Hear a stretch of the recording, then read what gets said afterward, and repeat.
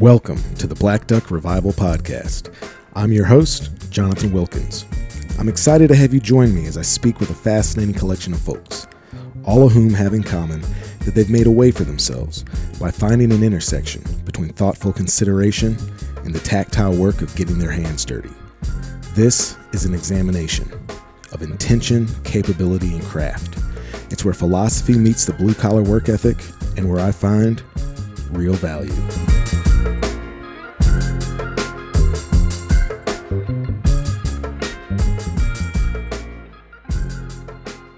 The 2023 Black Duck Revival Turkey Tour is brought to you by Rome Adventure Company, makers of high quality and rugged outdoor gear to get you where you want to be on all your vehicle-based adventures.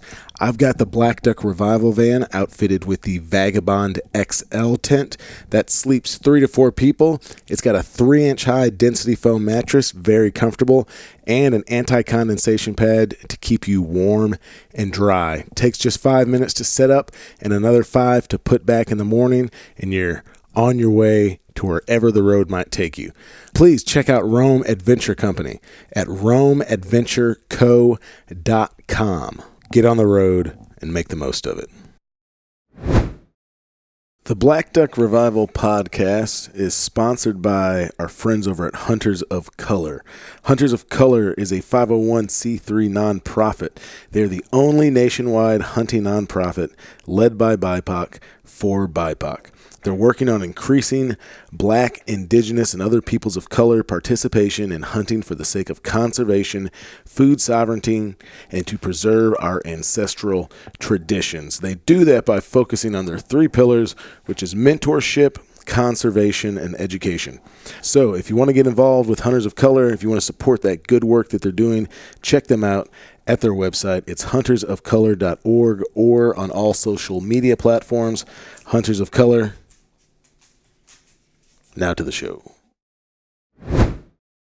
Hey everybody, I am back at home at the end. I reached the end of Turkey Bebop 2003 yesterday.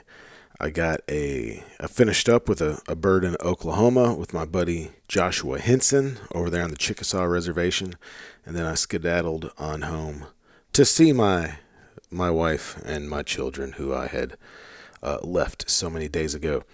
But this week's guest is my dear friend Jimmy Flatt, one of the co-founders of the sponsor of this podcast, Hunters of Color, a nonprofit based there in Oregon. And I guess this is like the 3rd year. This has kind of become like a springtime ritual for me and Jimmy, just like turkey hunting together. And This year was actually real different because Jimmy's better half, Lydia Parker, one of the other co-founders of Hunters of Color, she was away on business, so she was gone in D.C., so we met up in Jimmy's hometown in California and stayed with his wonderful parents, Geraldine and Jamie, who were gracious enough to open their home to me last year, and then did so for me and Jay Byer, who was along doing some photography stuff. But we just had like a blast there, hunting turkeys and just hanging out with his family and kicking it. And then we bumped up to this really amazing property in Northern California, kind of up by Humboldt, this Eel River Preserve, and we got to hunt there for a few days. And then we went up to Corvallis and where Jimmy's house is, and we hunted there a couple days. And we didn't get anything in Oregon together, and then I kind of moved on and had to record some podcast and just hunted for like another week, mostly by myself in Oregon before moving on. But this was like just such a good, long kind of, hang. You get to a place in a relationship with somebody, where it's not just the accumulation of experiences. It's also you start to accumulate time. And so that's kind of happening now, right? It's like 3rd year hunting together, and hunting is like a really kind of intense and can be intimate thing. Just like figuring out how each other thinks and how you move, man. And like me and Jimmy are definitely a dichotomy of he is incredibly meticulous and patient, and I'm much more kind of emotionally driven. But he's just a dude I like so much and I appreciate so much, and man, I'm just stoked to be friends with him. I like to get to spend time with him and just kind of see the world through his eyes a little bit. And just like a real positive, optimistic, just good dude, like good human being. And I've gotten the bulk of my turkey hunting knowledge from this guy. And, then I take it and twist it and turn it into stuff that works for me. But, even when I'm out there by myself in East Oregon or when I was in Colorado or whatever, I do realize that when my first instinct is to try and like belly crawl up on a turkey, I'm kind of thinking like, what would Jimmy do? And Jimmy would just sit there and wait for 5 more minutes.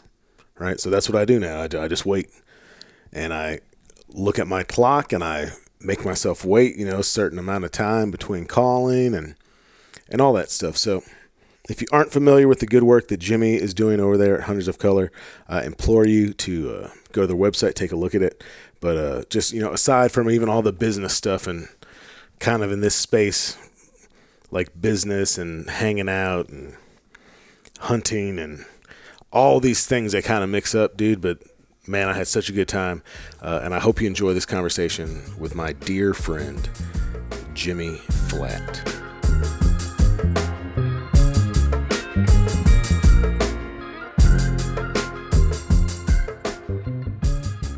Hey, everybody, and welcome back to the Black Duck Revival podcast.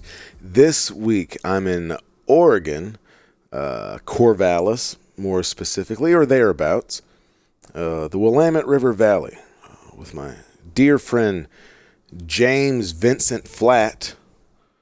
I know that because he's got his diploma prominently displayed in his home.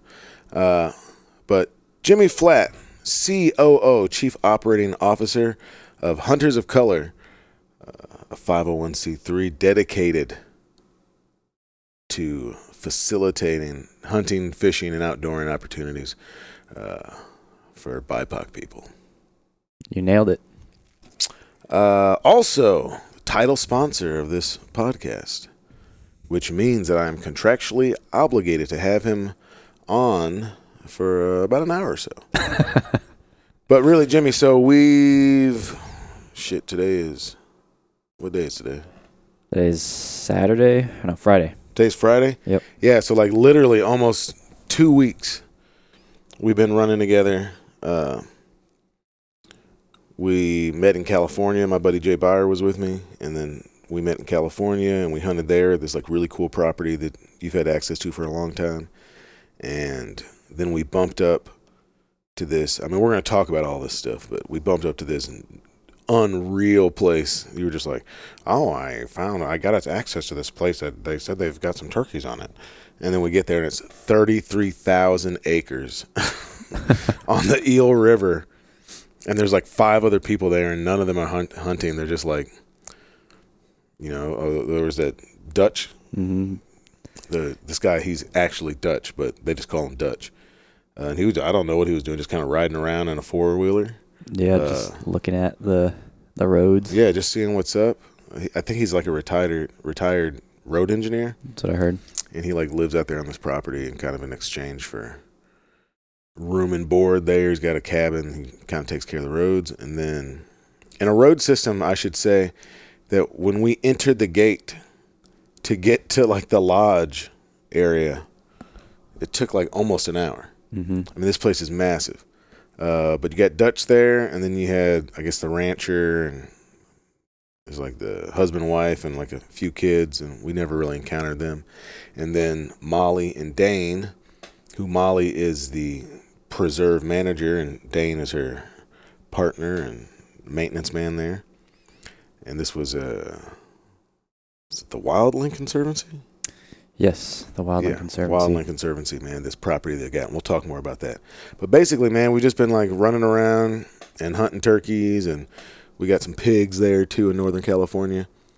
And I mean, yeah, I'd just say like overall just having a blast, man, right? Mm-hmm. Drinking beers and hanging out and,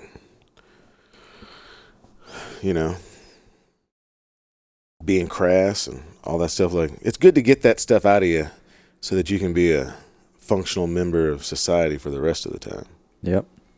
I've been learning, and don't worry, we're not delving too deep into it, but I've been learning that Jimmy's a more complicated man than I I think I once gave him credit for.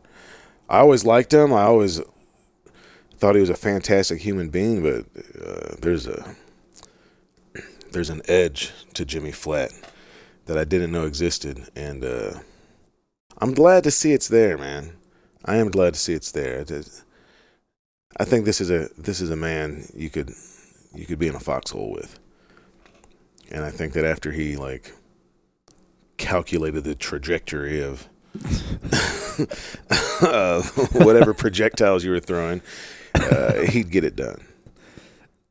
But anyway, so we've talked about Hunters of Color, right? We talk about I think if you've listened to this podcast, you've heard the ad, you kind of know what it is. So I'm sure we'll encounter it in the conversation, and maybe talk about some of the growth and stuff of the organization. But man, I think this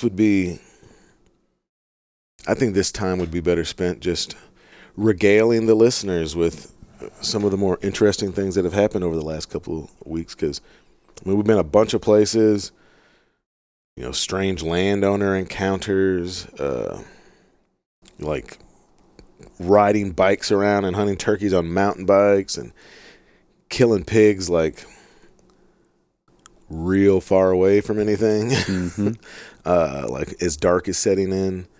What else has happened? I mean, we've had some great meals, man. We got to spend some cool time with your family, man. Your parents are a hoot. Your mother, we got to bring her up. Geraldine loves that champagne, dude. Mm-hmm. And I'll have this image burned in my head where I'm like, so look, we're not going to tell everybody where you're from, right? But we'll just say California. Mm-hmm. And so what has happened the last couple of years is I've come out to your parents' house. I've met you there. And we've hunted this property that you've had permission on since you were a kid. And then I guess the next door neighbors have a house in Mexico, so they're never there. And they just kind of got this house that looks like no one's there. The fucking cars are in the front, got that algae on them and stuff.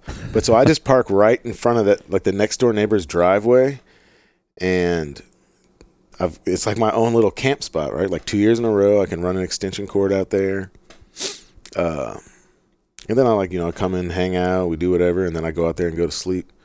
But yeah, so I was kind of taking it. I'd fallen asleep. That's what had happened. I've been out there laying kind of warm, had the doors open, and here comes Jimmy walking out here with 2 champagne flutes, because Geraldine, he was asking me if I was ready to get up and go to dinner, and Geraldine had sent him out with a flute of champagne, which is such a wonderful juxtaposition to the like an old van that some dude's sleeping in a driveway. Yeah. And then you wake up and you're like, oh, it smells like blood and BO and stuff in here. And here's Jimmy with a champagne flute. But yeah, man, I don't know, dude. You're just sitting here. I mean, this is kind of a lot of what happens, which is me dominating the conversation. But yeah, what are your thoughts on the last 2 weeks of Turkey Bebop? Well, I guess I don't get to spend a lot of time hunting for myself anymore. I focus on getting other people out. Yeah. And so this trip has become the thing that I look forward to every year, to get away and do some healing for myself. And healing, man. Yeah. We're getting real, dog. Okay. Revival. There you go. There you go. I'm getting revived. But yeah, so the last 2 years we've been able to go down and hang out with my parents and hunt the property that I grew up kind of cut my teeth with or on. And it's just great to spend time with family and friends and be able to share a piece of something that shaped me. Yeah, dude. Buyer was super fun to have around. Yep. And he got how cool that property was. Man, I wanted to be like, dude, Buyer, you thought this joint was cool. You should have seen when we got up here by the Mendocino National Forest. But so how did it, I'm trying to remember how it went. So we went out hunting the first day there at your childhood property. And I'm trying to remember what happened. Oh, yeah. Yeah, we set up on that tree, and we had a 3/4 strut Jake out. We had a like a single hen. Yeah. And the turkeys were doing their thing, and at first Jay was like, when are these turkeys gonna show up? And then like 9 o'clock hit or something like that, and just one after the other down the road. There's like, we kind of like a total of No. Oh yeah. Up. They were way up high on that road. Okay, I got you. Yeah, and he's like, dude, that's like 10 toms over there. Yeah, it was gnarly. They were all puffed up, and yeah, it was wild. And so they slowly worked their way in, and we finally got one to have like a visibility, like it came within eyesight of the decoys, and that's when it happened. Yeah, it just came. I mean, it just came charging in and jumped on that decoy's ass. Yeah, and that was the weirdest thing. That was the first time hunting over a 3/4 strut Jake, and the turkey came in and just like it like hugged the decoy. It jumped on it, and when it did, it kind of like its wing went around the decoy, so it looked like it was, like when your drunk uncle comes up to you at the party and is like, I want to tell you something. That's what it looked like. Except he kept that wing around it and just trying to whoop its butt, man. Yeah, and he kept spinning around the decoy stake, like maybe it felt like 10 times, and I was at full draw the whole time. Yeah, we were bow hunting. Yeah, bow hunting. And finally I've let an arrow fly and hit him, but didn't hit him great. Man, it was a weird... So we should probably... We should talk about this, like bow hunting and turkeys. Which is like ultimately, like we went back and because I filmed it and Jay had pictures of it. And I mean, ultimately it was like 2 inches off, 2 to 3 inches further left than you wanted it to be. Yeah. And I think also the angle, the body angle, which is something, I think we learned a lot this year. Yeah. The point of impact was perfect, but the bird was contorted in such a way that his vitals were not where they normally are because his arm was up and over that decoy. Yeah. And so that minor difference right there is the difference between. And dude, like it hit him. He like fell over. I thought he was dead, man. Like I mean, even on the video, I'm like, good job. You got him, dude. You got him.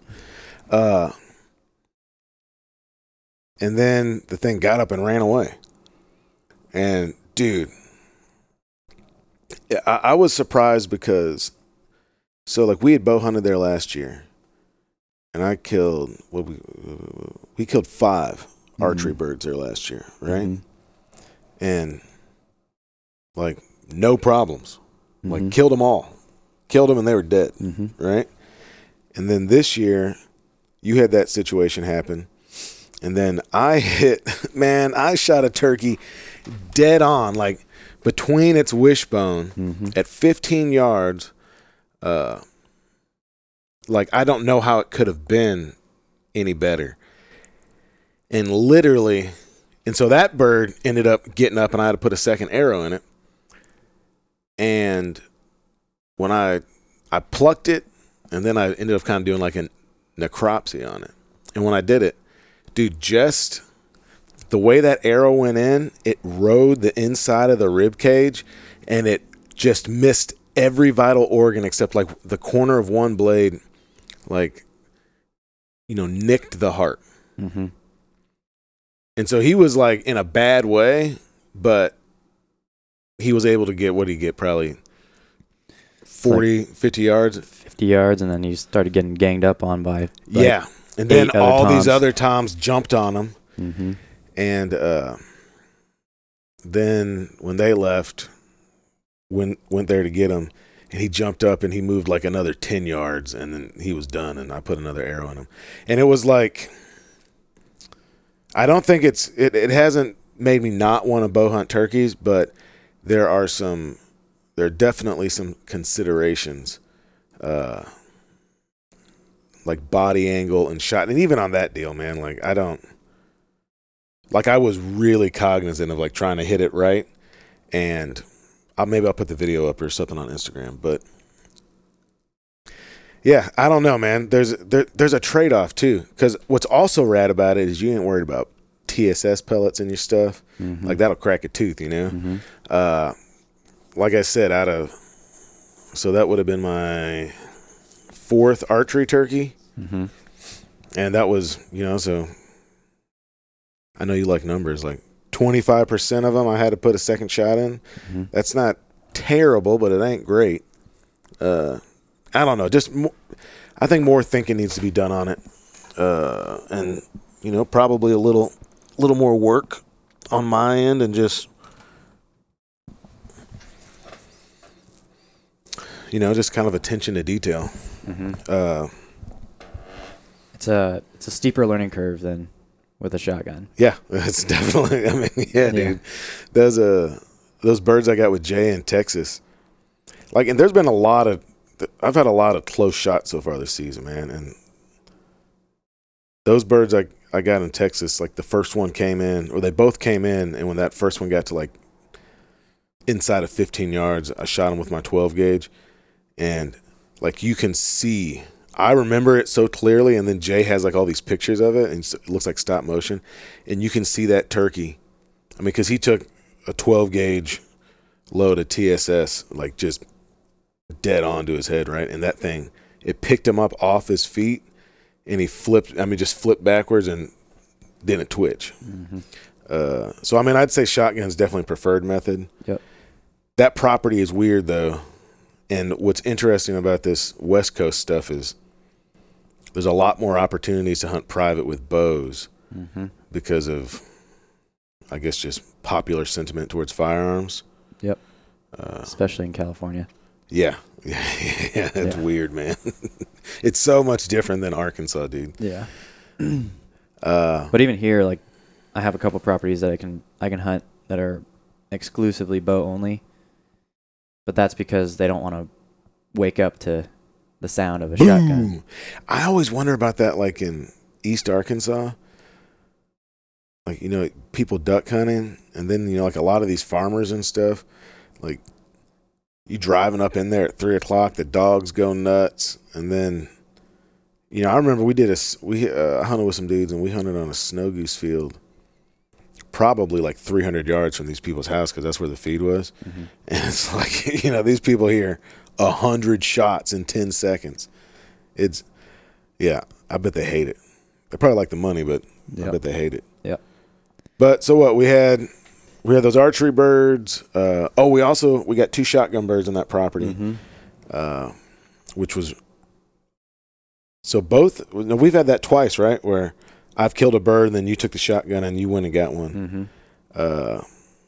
But I don't know, man. Maybe we should talk about that. Yeah, I've yet to use my own shotgun for a bird this year. We should talk about that setup we were running, man, because it was really effective. And you're all like, man, I'm getting a 20 gauge for turkeys now. Oh, yeah. Yeah. I have a Remington Versamax that weighs 9 pounds with shotgun shells in it. It's a heavy gun, yeah. It's heavy. I think that gun's heavier than my 870, and my 870 is like a blunderbuss. Yeah. And just carrying around your 20 gauge is feels like a toy gun. So light, yeah. It's light. It's compact. Easy to maneuver. When we were on those mountain bikes, it was easy to pack around. And yeah, definitely easier. Yeah. So yeah, I'm thinking about switching over to 20 gauge. Dude, I'm thinking for those turkeys, dude, because everything you said, totally. That's a Mossberg 500, 20 gauge Mossberg 500 that I bought for Marianne 12 years ago. And she's never even, I know she's never shot it. Mm-hmm. It's really, even though it's short for me compared to my normal shotgun, it's a little too long for her. I think she'd probably actually do better with a youth model, mm-hmm. which would be a super good turkey gun, dude. Yeah. The only thing I'd really change on that Mossberg is I'd want 20-inch barrel. But yeah, I mean, so we've been shooting TSS, mm-hmm. federal TSS, and those 20 gauge, it's 7s and 9s stacked. Very effective load, tons of pellets. And then we have that Vortex red dot scope on there, which it's actually the Vortex red dot that's intended for a concealed carry pistol. which is why it's a 6 MOA. But man, it's been great. Like, you put that bead on it, it's super clear target acquisition. Mm-hmm. Like, it almost looks clear through the glass of that deal. But man, you want to tell that? I'll tell you what. So let's talk about where we ended up, because we can talk about this Eel River Preserve. Yeah. Well, we got to talk about the donkey I shot of a turkey that was like twice the size. Oh, no, I don't want to talk about that. I don't want to talk about that at all. I killed this turkey. It like snuck up through the woods on us, and I just caught a flash of it, and we were calling the birds that were like behind us, or no, in front of us, and then this bird came in from behind us, like looped all the way around, and I shot that bird at probably 10 or 15 yards when it was coming over a log. And I was like, dope, dude, man. I was like, look at this, man. There's cool spurs, man. There's all good. And then Jimmy sees this pack of birds, and he like sneaks up on. Well, you tell the story, man. Yeah, so they were under this tree that they normally hang out around, and they got out of sight. I was like, give me the shotgun. So I snuck up, and Jay was behind me the whole time, and got to the point where I could see their heads start poking up, and the first big red one that I knew was a tom. And he was like, it was significantly bigger than the other heads, so I was like, that's got to be a tom. Pulled the trigger. He was done. And when we went to go pick him up, like, just the diameter of his neck was probably like 3 inches. Dude, his head it looked like a softball. It was his spurs were like, we measured them. They were 1.25 inches. Hey. Big giant spurs. Big cool beard. But man, like the head on this bird, it was. We laid them next to each other, and it looked like a wolf and a pug. It was wild. I love that. That's what you want to talk about. Yeah, I mean, it was the luck of the draw at that point. Yeah, but man, that's probably. I know that's the biggest.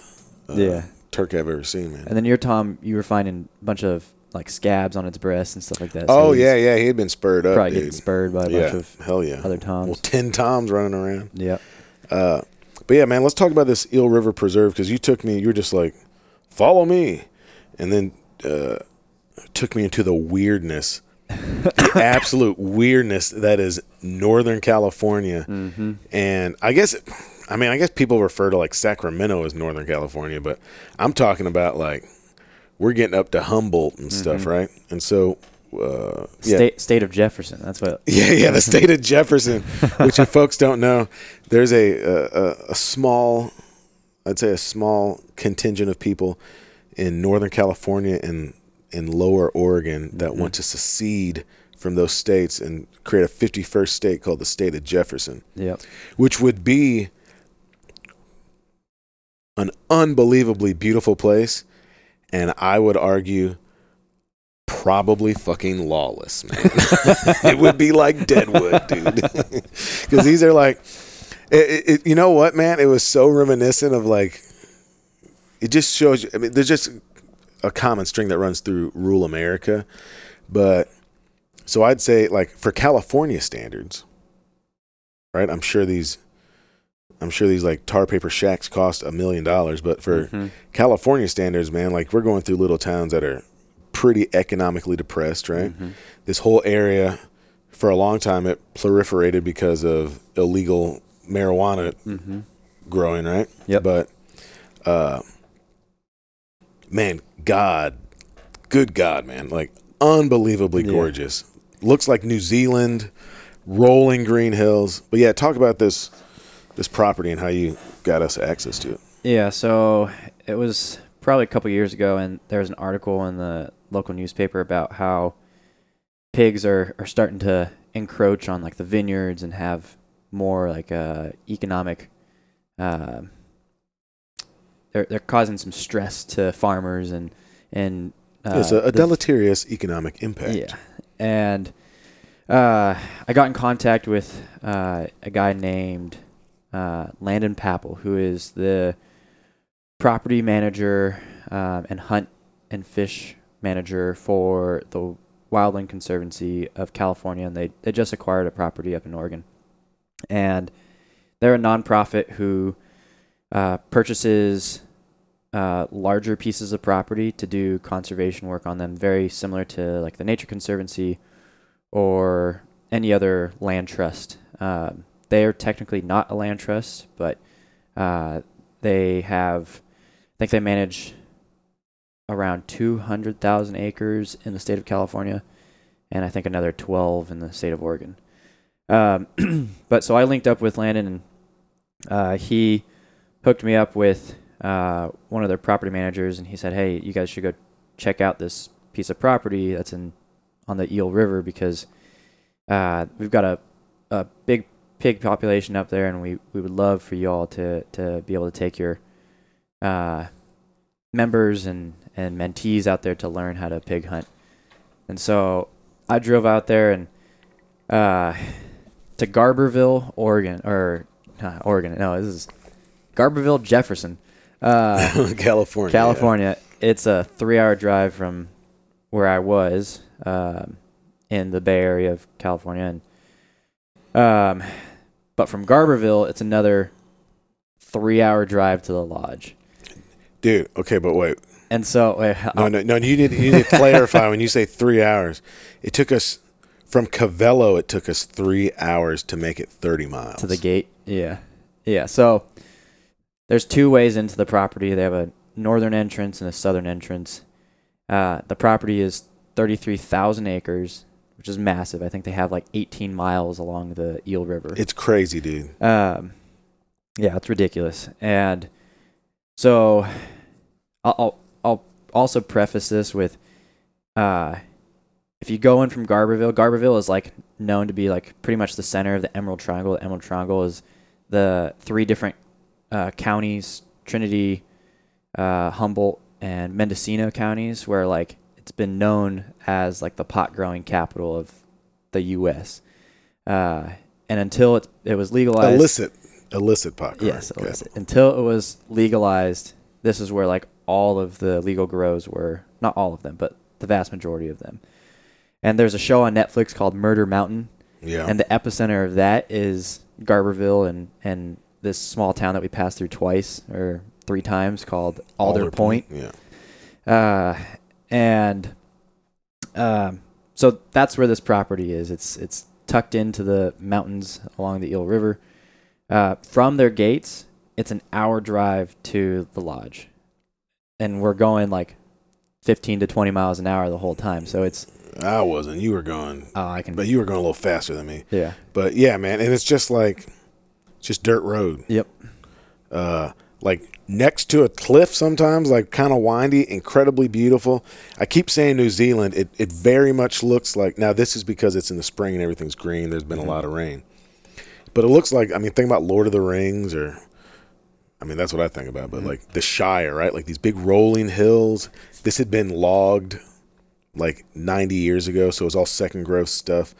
So none of the huge old redwoods or anything like that there, but gorgeous. There's elk. They saw elk herds. Yep. Crazy shit piles of blacktails everywhere. Pigs. And like, dude, these aren't like Texas scrapping it out. Like, I mean, these pigs are living good, dude. Mm-hmm. Like, they have these beautiful pastures to run around in. They've got orchards there. Mm-hmm. They're like essentially unmolested. Like, there's no one chasing them hard, right? Mm-hmm. Fat, pleasant lives, cool breeze coming in on a hot day. Like these pigs were living great, man. Yeah. So turkeys, obviously. We had turkeys. There are jackrabbits. Saw bobcat. They were rolling in. Lots of bears. Yeah, so this place is amazing. And the only issue with it is how remote it is. And that's for us to like get people out there to hunt it. Sure. That's been the biggest barrier so far. But we were granted access to go out on our way up to Oregon, and I figured it'd be a fun place for Jonathan to get his last turkey in in California. California allows you 3 birds per spring season. And yeah, so we got there. We hunted for 2 days, and in 2 days we got 2 turkeys and 2 pigs. Yeah. Earned that last pig, man. Yeah. We should talk about the style of the way we were hunting those turkeys. Oh, sure. Yeah. Go for it, man. So it's very reminiscent of how we hunt for elk on the Oregon coast. We take mountain bikes. We strap everything onto our packs, and about every little canyon we go into, we either bugle or yelp. The one thing I didn't have with me was my bugle tube. Yeah. But that probably would have been beneficial to have with us is a bugle tube. To project it? Yeah, to yelp and project our sound. Hey, man, real quick, let's explain what a bugle tube is. It's basically like an old-style cheerleader megaphone. I mean, the way they started, and a lot of companies started and still do it, is they buy wiffle bats, and they cut the ends off of them, and then you put this like latex or it would be what? It would be like latex or they call it prophylactic because like condom material.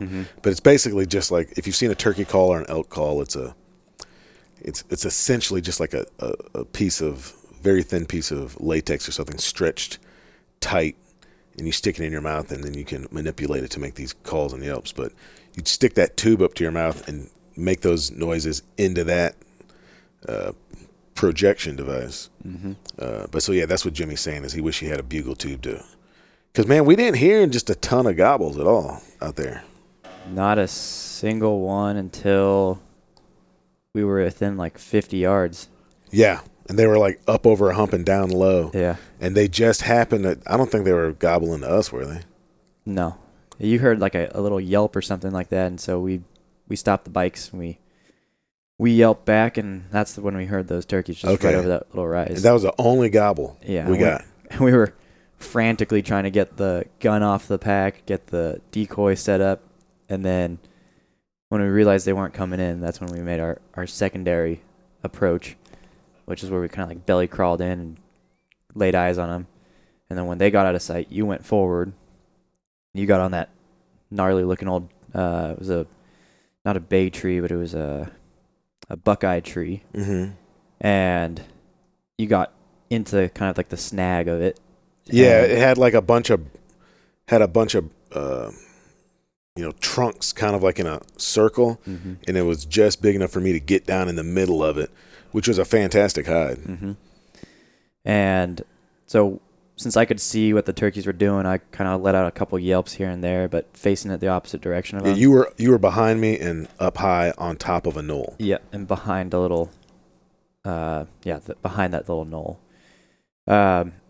So let out a couple yelps and definitely got their attention, and it took them half an hour to. It was 2 times, and they had 3 hens, and they were tending them. All these turkeys we've been hunting have been henned up. I mean, you're looking at them, and they're not coming to you because they've got a lady right there, you know. And you've got eyes on them. They're hearing you. They're gobbling. They're strutting. They want you to come in there and join their harem, but they ain't coming to you. Yeah, and so those toms eventually fed their way in, and they puff up every once in a while. Every once in a while, trying to get me as the illicit hen to walk in and come and join them. But eventually they got within 45-ish of you, and you pulled the trigger on that first tom, and when it hit the ground, the second tom came up to reestablish the pecking order. Yeah, start whooping his ass again. Yeah, and it was so crazy. They always pick up the head. Yeah, well, you know why, man? That's totally the most vulnerable part. Yeah. Yeah, but you'll see them like they're grabbing its snoot and they're picking up its head and its beak and throwing it and pecking it. Yeah.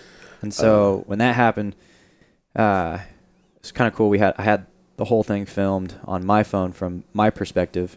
And then I'm going, Jimmy, come here, Jimmy. Yeah. And this is a pattern in our hunting, which is Jimmy is very patient and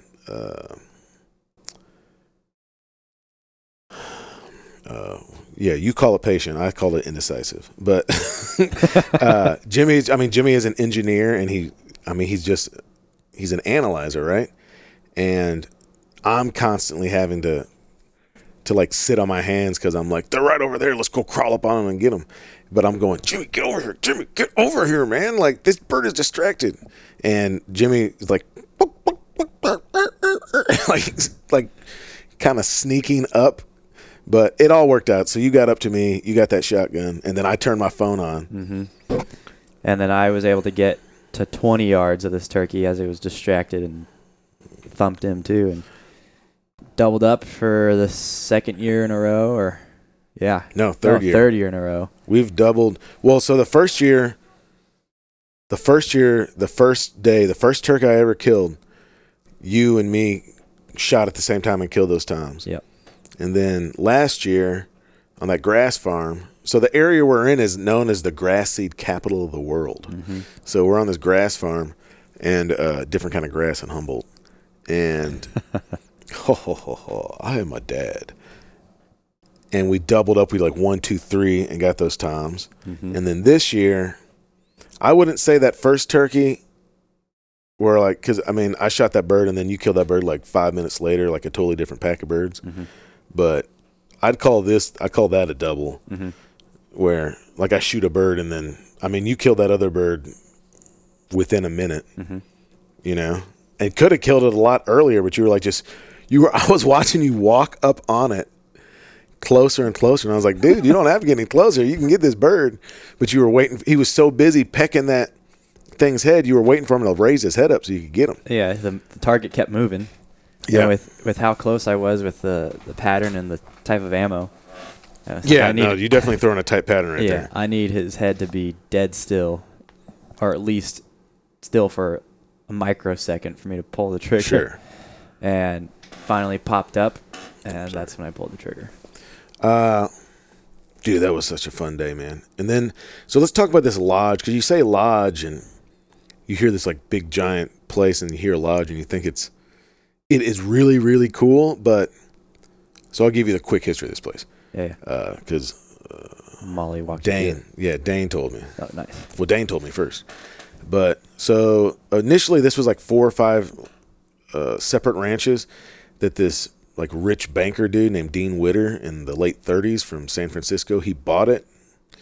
And there's like a railroad track running next to the Eel River, and this guy had his own railroad car and that's how he used to get there to recreate. And so what he did was he bought this 33,000 acres. He like clear cut it essentially right off the bat, and he paid the entire loan back for the entire property in 2 years with timber sales. Oh my goodness. But obviously changed the way the place looks very much. Yeah. And then he started running cattle on it, and so they've been running cattle on it, since the 40s or whatever.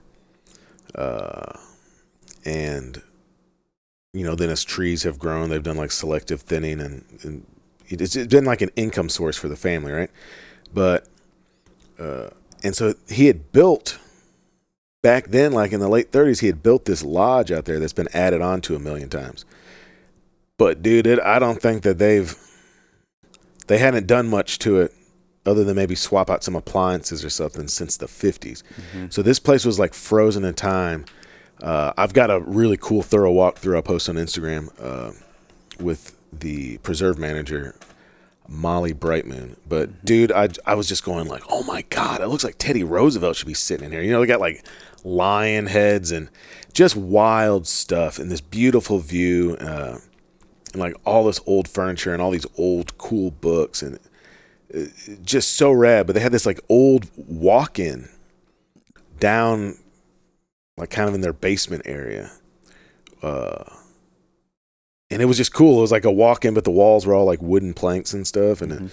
it had a thermometer in there, and it was keeping stuff cool enough. So we hung our turkeys in there. We hung our pigs whole in there. Mm-hmm. And they've got this, little processing shop there with these old Dexter and Old Hickory, wood handle carbon steel knives that are all been sharpened down to nubs. And it was such a cool place to work through all those animals, because then we ended up getting a couple of pigs. We were riding our bikes, and let's tell this story, man. Yeah, so think we made it back to the trucks to. Oh, this was next day, man. Oh, next This was day, after yeah, the yeah. turkeys, yeah. Yeah, so we're back. Because we drove. You didn't want to, man, but I was like, dude, I need a pig tag. And they won't let you buy a pig tag. You can buy it online, but you actually have to have a physical tag. Mm-hmm. So I was like, dude, we got to drive to Garberville. So we drove like 4.5 hours round trip so I could buy a tag and hunt. And we bought beer. Yep. But so then, yeah, that took up the rest of the day. So the next day we're pig hunting. Yeah, so first thing in the morning we're actually I think that same night when we got back we made an approach on the night we got the turkeys, we made an approach from the top end, right? Where we Oh yeah, we were trying to get those pigs up on the wayside. That sucked, man. Yeah. So we probably dropped down like 1,000 feet into this area where we thought the pigs were, and we parked like way further away than we should have. Yeah. Anyway, so sunset, pigs were gone. Next day we get up and it was about 10 o'clock in the morning after spotting a pretty huge sow, like big belly at the bottom. Yeah, big pink one. Big pink one, where you ended up killing one. Yeah, they called it like Desolation Flats or something like that. Is that what they call it? Yeah. And so spotted a pig there. By the time we got the bikes ready, got everything ready to go to dive in after it, the pig was gone. And so we're going down towards the lodge, and I was not going too fast, not going too slow, and apparently Jonathan's behind me saying, "Jimmy, there's a pig, Jimmy." No. Okay, let me correct this. You tell me your perspective, and I'll tell you mine. Jimmy's riding the bike, right? Oblivious to the world. I'm watching him. He's not looking left or right in any of these clearings that we're going through, and I'm literally going. I mean, he can't hear me, but I'm literally trying to talk to him. I'm like, Jimmy, man, I'd be looking in every one of these little clearings. I'd stop and blast, dog. And then I say that as I'm looking, and I look to my right, and there's a pig up on this kind of steep knoll, like, I don't know, 60 yards away from me, 70 yards away from me. And I'm like, Jimmy. And then I go, Jimmy, there's a fucking pig. And he like stops, and he like runs back to me, because we had this whole plan that like I would take his gun off of his pack and he would take my gun off of my pack. He just like drops his pack, gets his gun off, runs up to me, gives me my gun. And then tell him what happened, Jimmy. Oh man. The reason I want to tell this, man, is not because anything bad happened or because I'm mad, but because this is what actually happens, man. Like, we're in this amazing place. There's gonna be opportunities, but you know, all that indecisiveness quickly went away from young Jimmy. Yeah, I get blinded by a pig in front of me. Meat lust, man. Yeah. So turns out that there's two pigs, and when we turkey hunt together, we have a cadence. It's 1, 2, 3, shoot. Yeah. And so both pigs are kind of like walking up the side of this embankment. They're like 100 yards, less than 100 yards away. Yeah, I think you're probably about 80 when you hit that pig. Yeah, about 80 yards. And so I start the countdown, and we're both pulled up on the pigs. And I get to 3. I pull the trigger. Jonathan's pig had like just started to like quarter away to the point where it was gonna have to be like a Texas heart shot. Yeah, I just didn't want to shoot it like that. Yeah, you didn't want to shoot it through the guts. And what I forgot in that moment was that I recently put a muzzle brake on my rifle. On a 300 Win Mag. Yeah. And and he was pulling the trigger about 3 feet away from Jonathan's head. Yeah, so Jonathan was right in the gas pathway of the muzzle brake and concussed almost. And like, I couldn't hear, Jonathan couldn't hear. Jimmy couldn't hear me being mad at him because it hurt, dude. Like, it really, like that, my left ear, because it only bothered really my left ear, because it like hurt. and I was like, "Fuck, man!" And I didn't get a pig too, so I was getting extra salty, man. And I'm like saying shit to Jimmy. He's like, "What? And I'm like, "Yeah, dude." 20 minutes before, you were like, "Dude, it's really important we wear ear protection when I shoot this gun." And we like both made sure we had earplugs and everything. Jimmy just sees like a big black pig and kills it. But anyway, man, he killed the pig. We could hear 10 seconds later, and we got up there, and man, big, beautiful, pretty pig, man. Yeah, we got cleaned up, and that dude Dutch, that's when we met Dutch, because Jimmy rode the bike down. I mean, it was by this road. This isn't road hunting, folks. This is technically a road, but I mean, it's like, we can't even drive cars to the lodge because it's washed out. Yeah. So we were like, we could get to within a couple miles of the lodge and then leave a vehicle at this river washout, and then we'd either walk or ride bikes. But anyway, Jimmy goes, and this guy had driven by like 10 minutes before. And so Jimmy caught him. The guy came up with a side-by-side. And we were, I cleaned the pig, and we were just get it up there and get it down to the lodge. It was pretty convenient, man. Oh, it was awesome. And then, compared to yours, it was. Yeah, and then mine, and dude, we don't have to tell every single hunting story, but basically, I'll tell you what I do want to talk about. Well, we went down to Desolation Flats. Or you want to talk about how pissed you're getting? Oh, yeah. No, I do want to talk about that. Because, I mean, so I started showing my ass. That's probably the first time you've seen me act like a total jackass, man, right? Maybe not total jackass, but you're just getting passionately.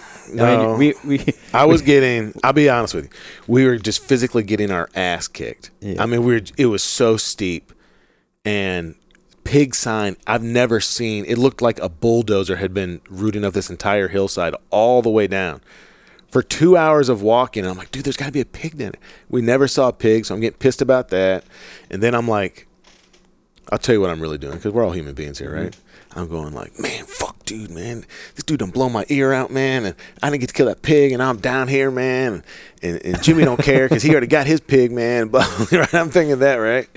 And but eventually we come up out of there, and we glass a pig, that same like white pink pig, over there in that spot, and it's like 1.5 miles. Which is this is it's been a really good lesson for like Western hunting for me, and this glassing and using onyx and realizing that you cannot bomb off, because what I want to do is bomb off every fucking hill and just go down and get over there and try and get up, but all that up down shit don't work. Nope.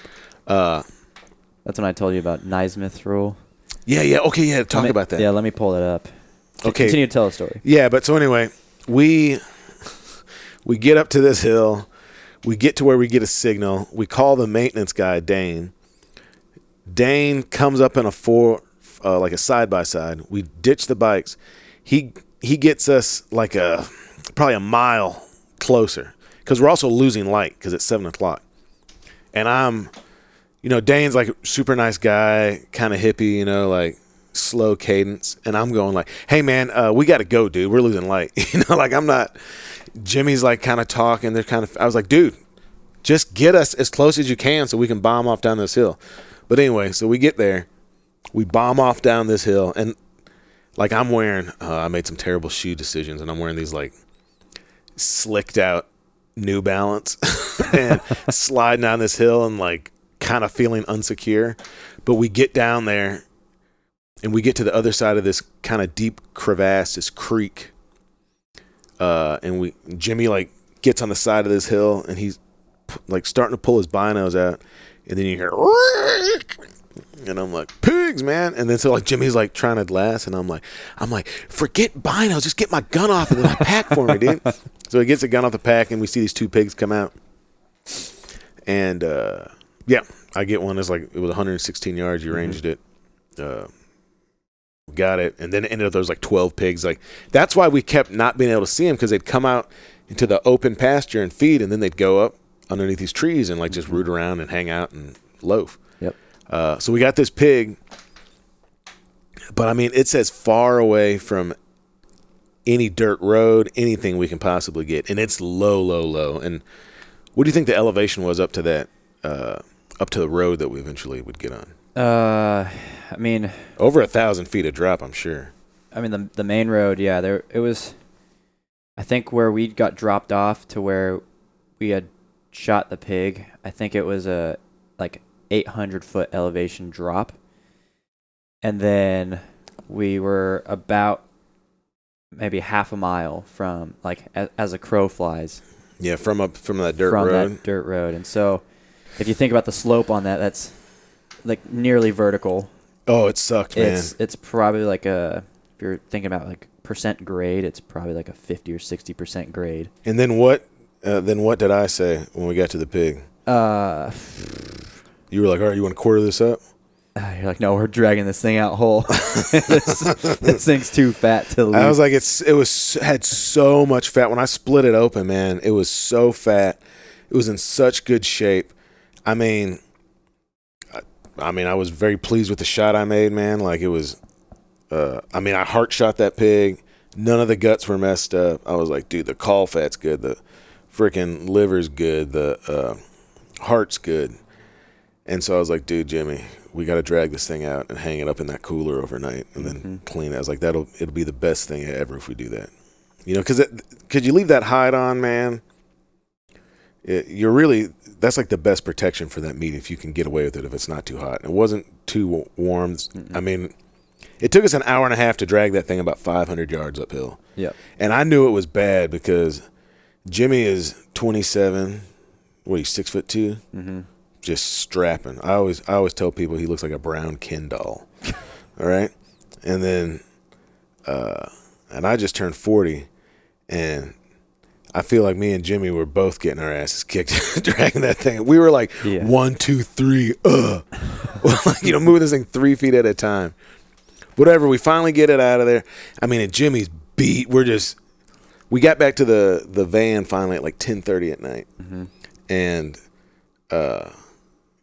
there's no getting cleaned up. I just my feet were soaked because I had to go through all that mud and crap in those sneakers, and I just dumped everything off of the back of the van and kind of did the feet rub thing as to knock whatever was off as I got into the covers and went. And then we spent 6 hours the next day processing. Yeah, but we came back heavy. Yeah. That's what it's all about. It was awesome, man. Yeah. So let's go back to this, man. What did you think about me? I want to talk about this, about your. So here's what I want to tell you. What I'd love to talk about. I want to talk about how you perceived me just throwing a little fit. Uh-huh. I want to talk about this Naismith rule. Uh-huh. All right. I want to talk about how you, as an engineer, interpreted that convo we had 3 years ago about energy points. Oh yeah. You know what I mean? Yeah. We'll probably talk about something else. Yeah. We should maybe talk about. No, we're not going to talk about. Oh no. Yeah, we're going to leave that alone. But so let's talk about this. So you saw me. I was getting pissy. Shit, some sticky stuff on the floor there. I was getting pissy. I was getting mad. I was getting terse. I was like, God, Jimmy, right? I threw that bike. Mm-hmm. I got stuck in that mud pit, and I just threw that bike, and I was like, blankety blank. It didn't bother me that much, just because I've been there. Sure. And I get there when I go elk hunting, because you want an elk so bad. Mm-hmm. And you've been hunting after him so hard, and you've got these bikes, and you're just getting, your ass handed to you day after day, and you're like, is it that fucking hard to encounter a damn elk that wants to die? Yeah, it turns out it really is, man. Yeah, and then you're feeling the same thing. We're running into all this sign. We're getting our asses handed to us. You're slipping and sliding because you don't have boots. And you want to be successful. And so I was like, if I've been in those situations, and what I need is just time for a couple seconds to myself. When I threw that bike, I looked at you and you looked at me and you just turned around and you just kept going. And I remember at that moment I was embarrassed, and then I was like, dude, that was an absolute right. Because what are you going to do? Engage with me when I'm being a fuck? I don't mean to curse this much, dude. I've been on the road with dudes for 2 weeks. I mean, I'm not being reasonable. Yeah. I'm like getting mad and just like, I'm getting mad at people that are being nice to me and stuff. And it's like, but what happened? As soon as I killed that pig, what happened? Oh, you just turn into like the most joyous person ever. Yeah, it just like all melted away. You're smiling ear to ear and like, oh, look at all this. I'm going to turn this into bacon. And man, your mood in like 180'd in real quick, man. Half a second. Real quick, dude. Man, that place was so awesome. But yeah, let's talk about that. Is it Naismith rule? Yeah. Before we get there, I wanted to mention. So Jonathan, before the turkey season, I'm like, hey man, like, I can't wait to share beers with you and like just be sitting around camp. Oh man, why are you gonna talk about this, Jimmy? And he's like, oh, I'll only have a beer for every turkey that I shoot, and that went right out the window. It went right out the window the first day because I picked up Bayer, and Bayer's like, hey, man, we got to stop and get some beers. Mm-hmm. That's why I went out the first day, man. But, yeah, there has not been a day thus far that I have you can chop this that I have not drank some beer or some wine or some champagne. No, but it's good. You're living life, and like for me, whenever I go to events and most of our events are pretty dry. Mm-hmm. When I get back, the first thing I want is a drink. Like, dude, I'm telling you, man, you get up early. I mean, if you're getting up at 4:30 in the morning and you kill a turkey at 11 o'clock, and then you get back to the van, mm-hmm. like you've been up for damn near a work day. Mm-hmm. Like sunshine and beautiful California weather. You're feeling good. Like, man, that old beer. Like that day we killed those 2 turkeys and we were just sitting there and Jay was like taking some drone pictures of like just us looking at the birds and drinking a beer. Man, that was awesome. Mm-hmm. And it's not that we like drank to excess every day, but no. I did have a day I got like wine drunk with these friends of mine when I like Jimmy's a lunatic and he drove like 13 hours straight, and I was like, dude, I know this person that's like 3 hours away and they got this dope Airbnb. I think I'm gonna go sleep in my van in their driveway and wash my clothes and stuff, dude. And then I stayed an extra night and got a little wine drunk, but yeah, La Dolce Vita? That's Italian. The Beautiful Life. I'm just trying to suck up the beautiful life, man. Yeah. Yeah, man, dude, this is like some special shit that, like, I mean, there's very few people that will ever get to do this kind of a trip, mm-hmm. So, and I'm like away from my family. I talked to Bayer about this too, man. Like, I'm away from my family and like I miss them, and I also feel guilty because I know it's a shit ton of work for Marianne. Mm-hmm. And Bayer's like, man, I used to do that, and I'd start being like, man, like I'm feeling guilty because I'm working, but like I'm enjoying myself. And mm-hmm. he was like, dude, if you're going to feel like that, he's like, don't leave the house. Yeah. He's like, if you're going to leave the house, leave it, get everything you can out of it. He's like, when you get home, you be 110% present. Mm-hmm. So that kind of, him telling me that, and like Bayer's a dude I like really respect, and he's been, this dude's been gone for 150 to 190 days a year for the last 20 years. The entire time, he's got like a 20-year-old. Mm-hmm. It's like kid's entire life. And so I was like, man, he probably knows what he's talking about. Mm-hmm. So, yeah. So pour the bubbly, Geraldine. Yeah. And he has a saying too. That you started saying. Well, he just mentioned it to me. And I was like, dude, did you come? Is that your expression? He was like, yeah. I was like, dude, that's profound. But Bayer's like a big, what got him into outdoor photography and hunting photography and everything is skiing mm-hmm. and skiing photography. And he talks about, like Bayer says all this stuff, and I'm like, I don't know what that is, Jay. Like, he's called ski touring. And I was like, what is that? He's like, we don't ride chairlifts up. He's like, we put these skins, like this coating, like this, put this thing on the bottom of the skis that allows it to slide up but not slide back. And that's how they get up to the top of these mountains. And then they like do all this gnarly, it's called shredding the gnar. Mm-hmm. And they come down, right? And I was like, is it fun to skin up? That's what it's called, skinning, to skin up. He's like, no, it's not fun at all. He's like, but what I realized is, he's like, my body needs the up and my mind needs the down. And so I've been saying that a lot as we've been getting our asses kicked on the ups. But then, like, when you get to the down, like riding those bikes on the down, mm-hmm. It's like the most beautiful place ever. And I'm literally going, wee.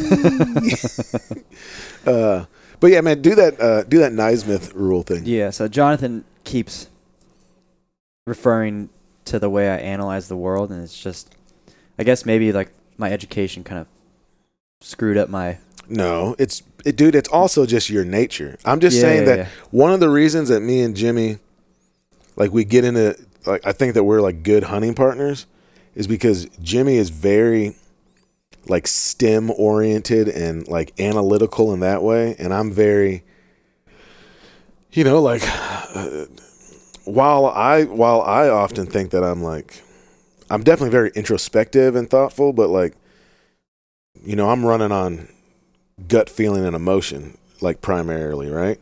And so Jimmy and I balance each other out with that. But it's real. The more time I spend with Jimmy, it's just so apparent that the way that we, like, dude, if Jimmy's head was translucent, like if it was clear, you'd see like these wheels and stuff and little gears moving when he's thinking about stuff. Like, I just watch him and he's, what are the humidity over here is this, and then that will affect my ability to drop. But anyway, so he's like saying, I'm saying, let's bomb off after these. He's like, dude.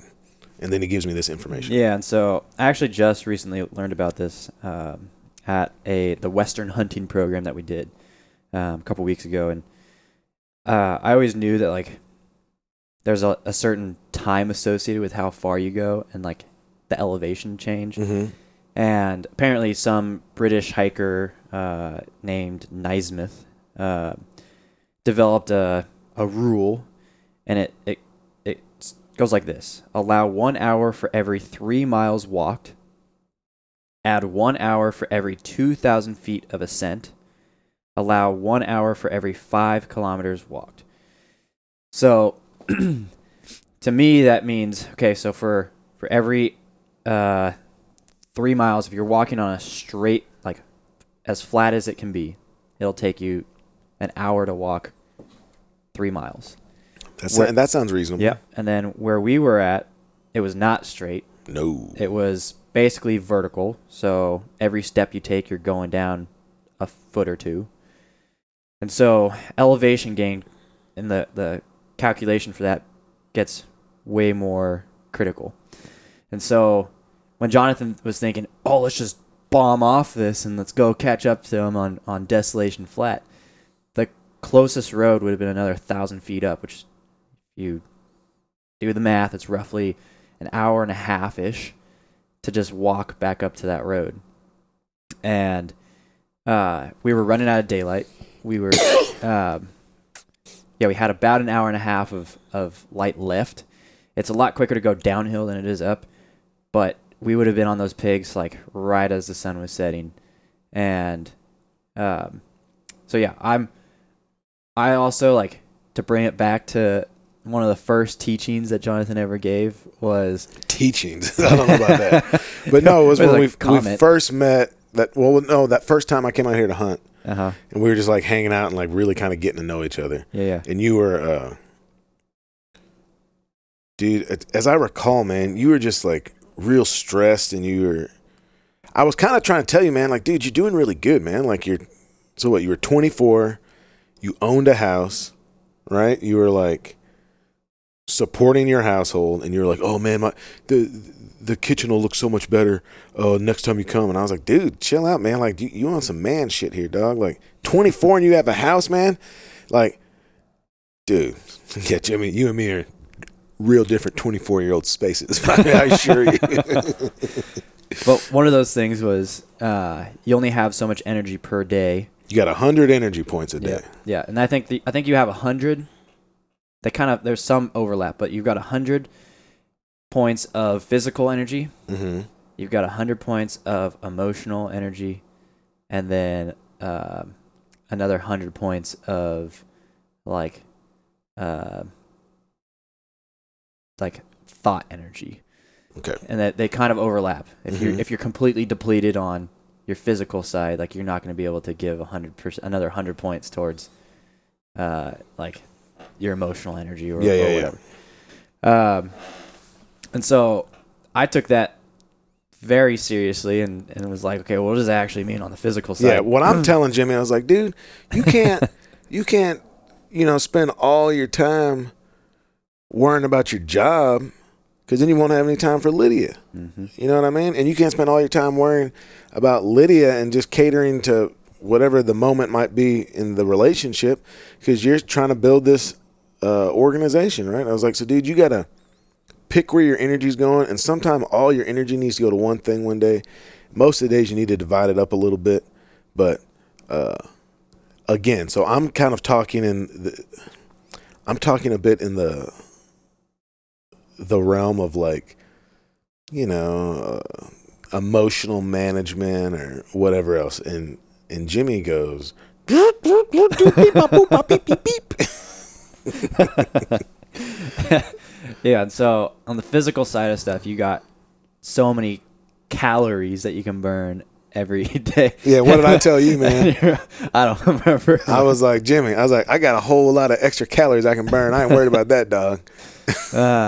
Yeah, you're eating like a bird every night, and I'm like I want to have like a burger and a full meal so that I'm like, dude, ready to go. You're 27, man. Yeah.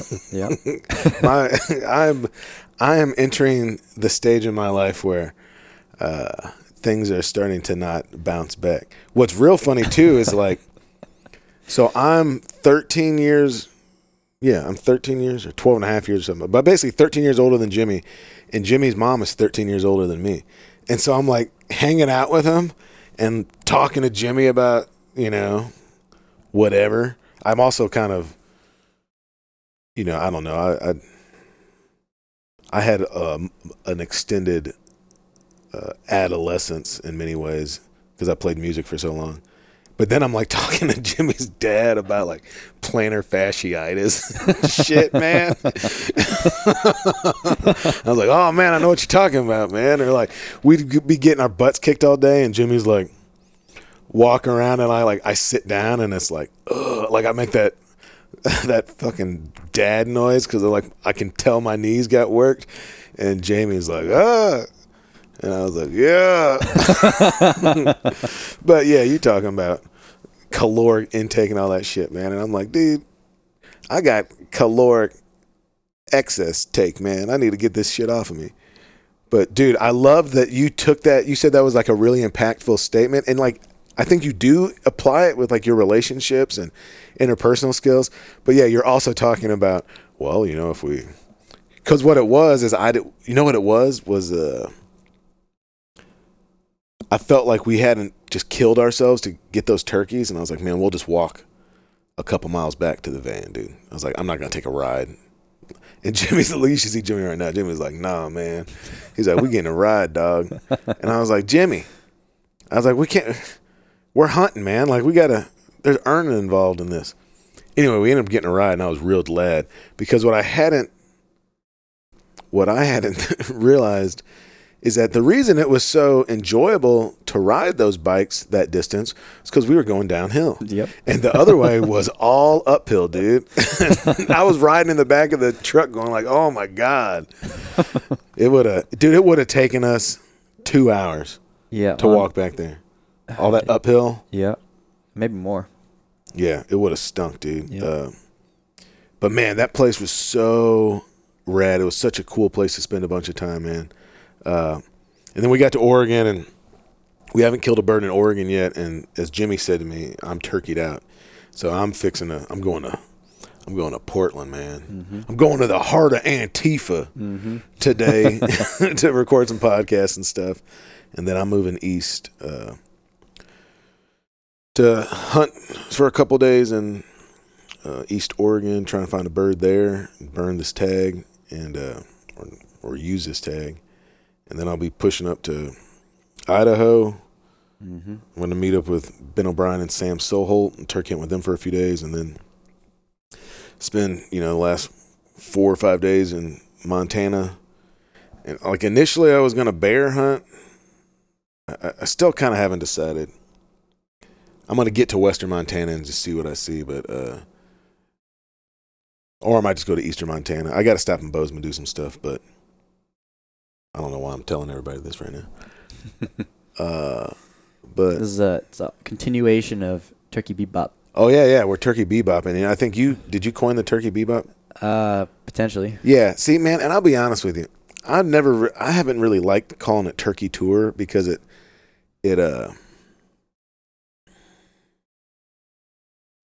I don't know, man. It almost strikes me as like disrespectful to the birds or something. It sounds a bit too consumptive or too rooted in dominion. Mm-hmm. But if anyone's ever spent time with me, if you've like come on one of the hunt experiences or anything, I say the phrase bebop constantly. Man, we just go over here, man, bebop around a little bit, man. Let's go down there in that flat and bebop, man. Just bebop our ass over here.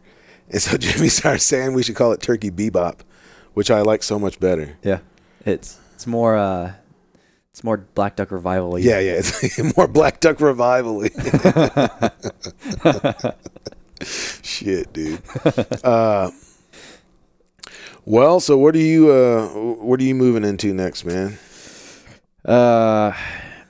Well, eventually I'll find I'll regain some of those energy points, and I'll go try to fill my tag here in Oregon for turkeys in a couple weeks probably. Once they're not henned up. Dude. God, dude. I mean, look, this is great, man, because it's really having to work and learn different things, man. But, buddy, when they're fired up and they just all want in, it's so great. Oh, yeah. It's so amazing to watch them. Man, we got our butts handed to us yesterday, dude. Like, those turkeys wouldn't come in. I mean, how many times do you think that was? I counted like 8 or 9. Yeah, I think there's roughly 10. And then they had probably 6 or 7 hens with them. There's a couple jakes out there, and dude, they came in, they puffed up, they gobbled 80 yards away. Yeah, they skirted and around just at that. skirted all the way around us. We can never get them to come in, man. Yep. Oh God, it hurt. Then I was sitting. I thought it was gonna happen so quick that I didn't really get comfy. Yeah. And so I was sitting there, and my tailbone was just like shooting pain up my back. And I was just like, oh, at some point, sometimes it gets to where like you might blow the opportunity to kill a turkey because you can't sit in that spot anymore. Yep. What's this? What's that muscle that runs, or that? It's fascia, I think, that runs on the outside. IT band. Yeah. Dude, my IT band was screaming, dude. But I'm just looking. I'm looking at all these turkeys, man. And I can't move. I can't move. I'm like moving my eyeballs, and I'm like, are they seeing my eyeballs? But so you're going to try. You think when it gets easy, you're going to go out and get you a turkey? Not that it ever gets easy. Yeah. When it gets easier, they just become a little more cooperative. Sure. I'll probably go out and try to get one with a bow here in town. And then, so on like the work side of stuff, I mean, the work side of stuff, what we've got coming up is working on a pretty cool project right now, and we're hoping to do an official launch with that project in June, sometime in June. And hopefully that's a way for us to start getting having an impact in states where we don't have ambassadors yet. And then immediately after that, my focus, I mean, it's already on that, but 100% of my time is going to go towards the ambassador program. And this year we'll we'll be recruiting another 5 to 10 ambassadors. Hopefully, bringing in our first 3 to 5 tribal ambassadors. They're going to be different than our state ambassadors. State ambassadors operate under the state regulations. Tribal ambassadors are going to work under the umbrella of tribal regulations. Okay. And so tribes that have their own natural resource departments and own tagging and licensing systems. And what states are you looking to start ambassadorships in? So Eric Thompson is going to be our Montana ambassador. Okay. He's out on the Hardwired Outdoors? Yep.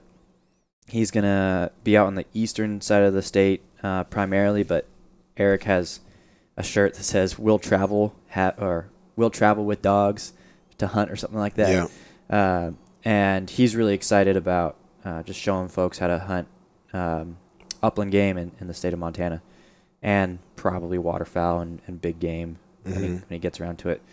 But we'd really like to have an ambassador in Minnesota. We would like to have somebody in Southern California. Right now, our ambassador, Richie, who's stepping away this year, he was based out of the Bay Area, and we get a lot of people in the southern part of the state asking us when we're going to have somebody down there. And so we'd like to have somebody there, and probably somebody in Georgia or South Carolina, or we've got Justin in South Carolina. I mean North Carolina. But yeah, it's a growing program, and last year, with the first full year of events happening with our ambassadors, we were able to get just over 1,000 people out on their first hunting experience, an outdoor kind of pathway to hunting experiences. So the goal this year is to do more than that and get another 1,500 people out on their first path to hunting experience. So when you're doing that, you're shooting plays, learning wilderness skills. What else you doing? Archery classes? Yeah. So first off, we build community. That's at the heart of everything, because hunting traditionally has been passed down from generation to generation. And if you don't have that in your immediate family or within your sphere of influence, you are looking for others to kind of pass it down to you. And so step 1 is build community. Step 2 is training. So part of that's getting your hunter's ed done so that you can buy a license. Next part of that is becoming proficient with the weapon that you intend to use. And then what we incorporate on the next part is what we call field days, which is just getting out. And so if you're pheasant hunting for the first time, you'd be behind dogs and get to see how dogs are operating. And then we also like to build in conservation projects to our field days. And so if we're working with a private landowner or even on public land, we're going to try to incorporate some kind of conservation project where we're giving back to the land because the land is providing for us. And then that all culminates in a hunt. And so depending on where you're at regionally, so in the Northeast, there's deer everywhere. The Northeast is very focused on whitetail deer. Our Texas ambassador this year is going to be focused on waterfowl and some exotic species in Texas. That's Bashir? That's Bashir. Our West Coast ambassadors, so Malcolm up in Washington, he's very focused on waterfowl. And so waterfowl is his jam. And I mean, he hunts for everything, but he thinks that his theory of change is that if you get people invested in waterfowl, or at least give them the ropes of waterfowl, they can translate that into big game or turkey or whatever. And so it depends regionally. It depends on who the ambassador is. And so this year we hope to have roughly 20 ambassadors, and they'll be leading Hunters of Color sponsored events. And we also hope that with one of our projects that's coming up in June, that we'll have opportunities for folks to get out who aren't in states that have yet to have an ambassador there. So they won't be Hunters of Color sponsored events, but there'll be ways for folks in every state in the nation to connect and find mentors and like it's streamlining our mentorship process. Our mentorship process in the beginning was connecting people one-to-one. That was in itself a full-time job. And so we adopted the community-based mentorship model. But then we're going back towards the one-on-one style, and we're doing that through an automated system. So cool, man. A lot making happening. A difference, Jimmy. Yep. And Lydia just got back from DC, where she was talking to a lot of very influential, powerful people in this country about how to make the outdoors more available and accessible to BIPOC communities. And and we hope to continue to push forward and get more people involved, so that maybe down the road somebody else will come up with a beat bop of their own. Stay out of my bebopping. Well, so yeah, I'm gonna finish getting my van together and take a shower at your house. And then we're gonna go have one last shared meal. Mm-hmm. And then I'm off to Portland, the heart of Antifa. Or you're going to go get your knife sharpened. Oh, yeah, I'm going to stop by Benchmark. I'm going to need to before I go to Portland, man. Yeah. Dude, the last time I was in Portland, I recorded a podcast with Amanda Lucier. And I'm like leaving. They got this cool-ass house, and this real neat house in like Portland up on a hill or something. And I'm driving through, man, and you're like, dude, just the visibility of homelessness and, just the problem with fentanyl and all that is like, it's right out in the open in Portland, right? Mm-hmm. And I just remember, this is tragic and also funny. But I just remember I'm like driving down the road, and it's like early in the morning, right?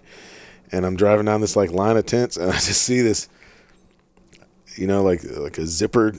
It's like a split zipper on the tent, like it's kind of divided the triangle or whatever. Mm-hmm. And I just see this.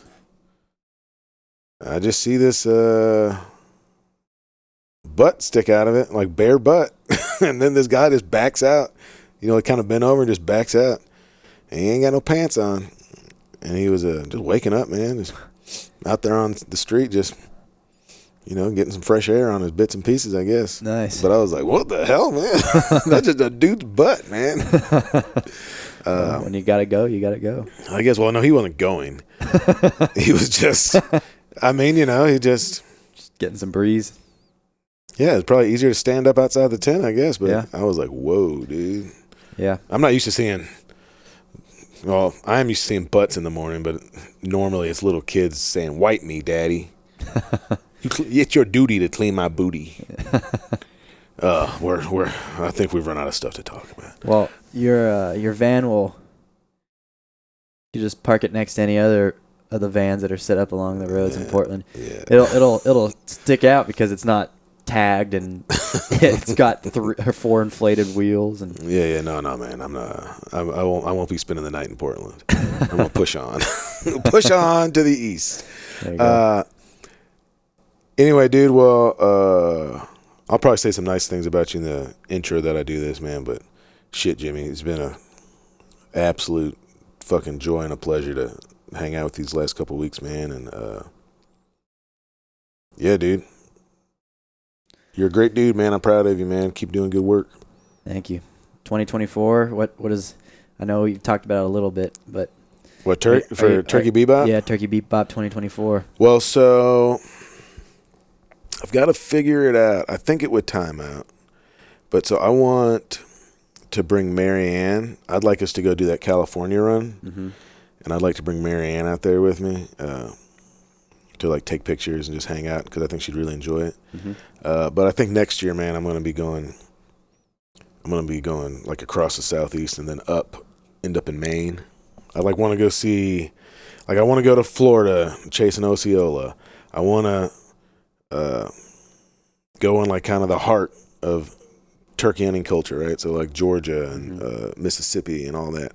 I want to bump up to Virginia and hunt with Wade Trong and Rachel Owen of Elevated Wild, and then there's David Joy and Worth Parker in North Carolina, possibly your family property in South Carolina, and then I got a buddy in Vermont, and he gets on turkeys pretty good. There's a dude who's a board member in BHA named Brian Bird in New York that I want to holler at. He seems like he stays on turkeys in New York. Yeah. And then my friend Alyssa, who I got wine drunk with her and her friend Tibby the other day. She lives in Maine, and dude, the video she sends me of like her yard is insane. And so I'd like to go. And Maine has like the latest season. Like I think the Maine turkey season runs into June. So because it's so far north. So what we could probably do is like early in California, and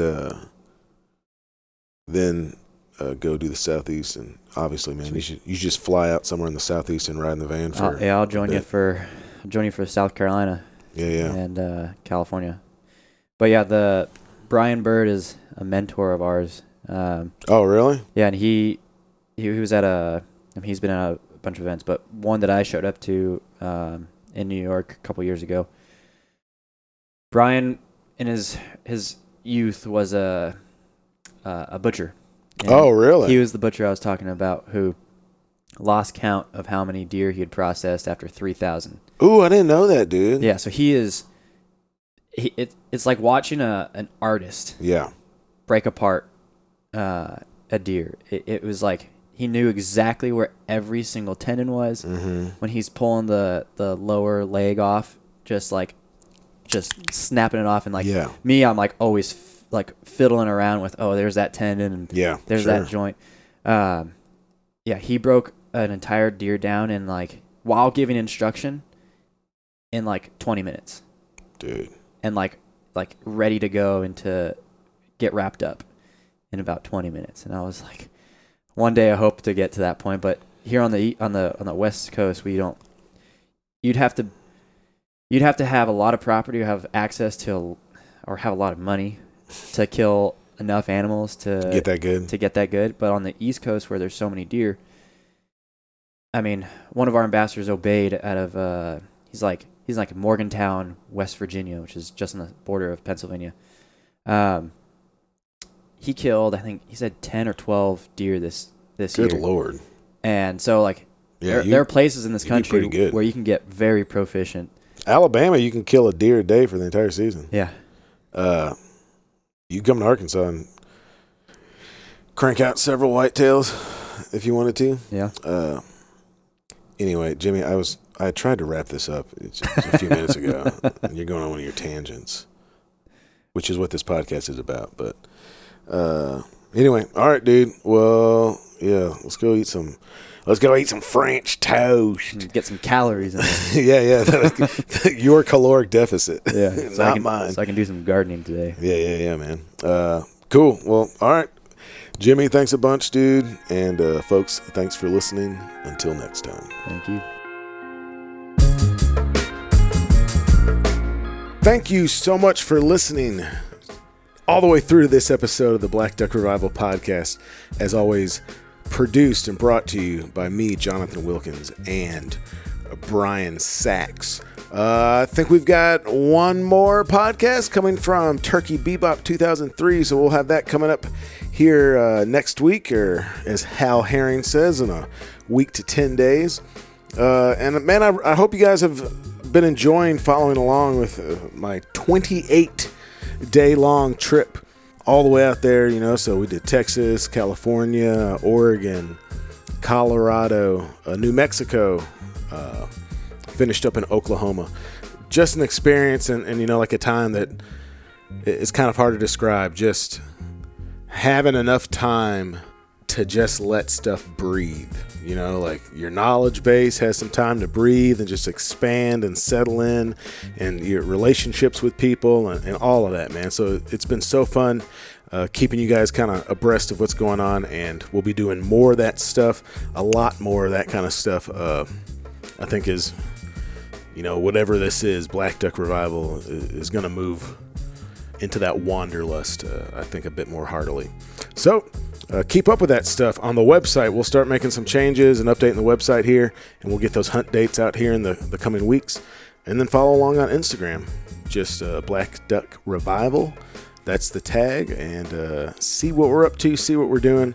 If you enjoy the podcast, please take a minute and leave a review. I really appreciate our buddy Kip here in Arkansas just put one up, and I've gotten a couple of really beautiful emails that apologize, as we talked about before. I'm bad with that stuff, but I'm going to get responses out to all y'all, and just know that I have been reading it, and I'm just so appreciative that folks listen to these conversations and seem to get something out of it. So until next time, folks, we'll see you later.